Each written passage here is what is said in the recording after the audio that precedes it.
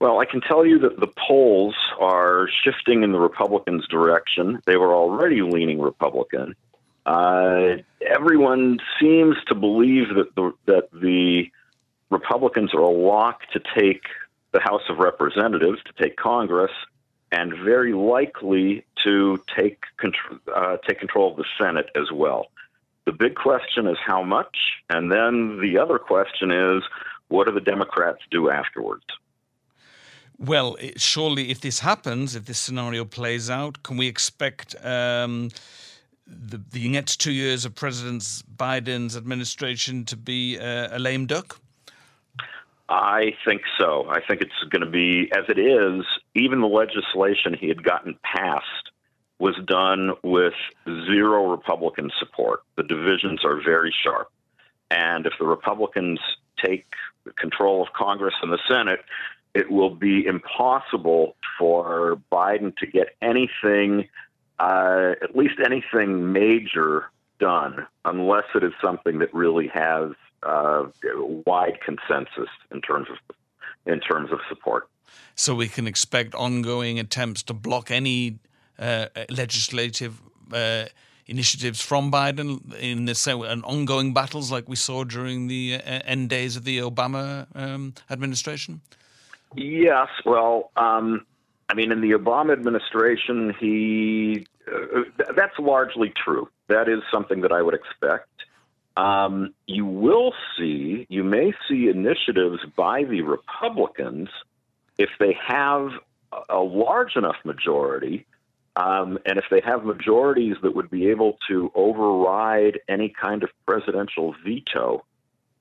You may actually see the Republicans try to run things from Capitol Hill a little bit more than they would be now. It wouldn't just be everything at the president's initiative. Congress would be taking initiative as well. How concerned are you that at least some of the Republican candidates still deny that President Biden won the election fairly? Well, I don't think that skepticism is a bad thing, and I don't think that any theory should be so off limits that it's disqualifying. Do I believe the election was stolen? No. There were plenty of shenanigans, as there usually are. I think there were more, specifically because of adjustments being made to accommodate COVID that opened the door for all sorts of absentee balloting and mail-in balloting and different ways of people possibly being able to vote who weren't supposed to vote. It doesn't bother me very much. Practically, what difference does it make? So they happen to believe this. It's also, I don't know how many of them are really attached to that idea. But even if they are, okay, so? It seems a pretty fair bet now that Donald Trump will announce in a week or so he is standing again for president. Is this something you would welcome? I don't think there's any reason why he shouldn't. I understand it would be, it might be somewhat disruptive.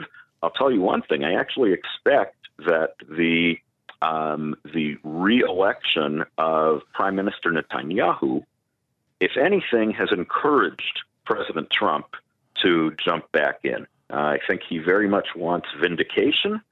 And I think he sees that Netanyahu got it, and he would like some of that too.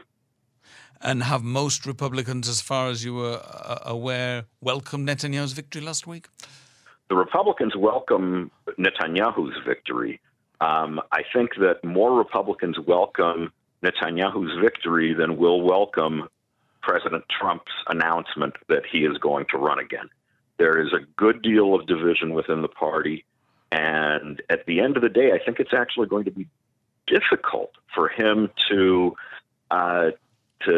win the nomination. It doesn't mean he won't, but it's not a cakewalk. There are going to be several candidates who, and I think this is the secret to winning the nomination, people who appeal to both the Trump wing of the party and the anti-Trump wing of the party, people who have the respect of both sides.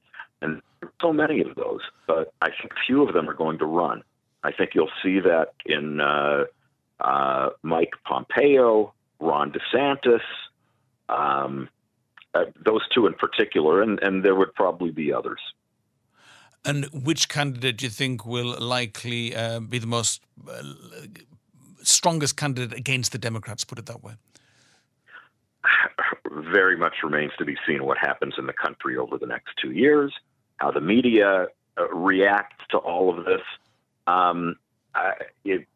Again, from where I stand, where we sit now, it's easy to say, "Oh, DeSantis looks strong" or "Pompeo looks strong," but this isn't linear. A lot goes on between now and then, and to just extrapolate from how things look today, not a good idea.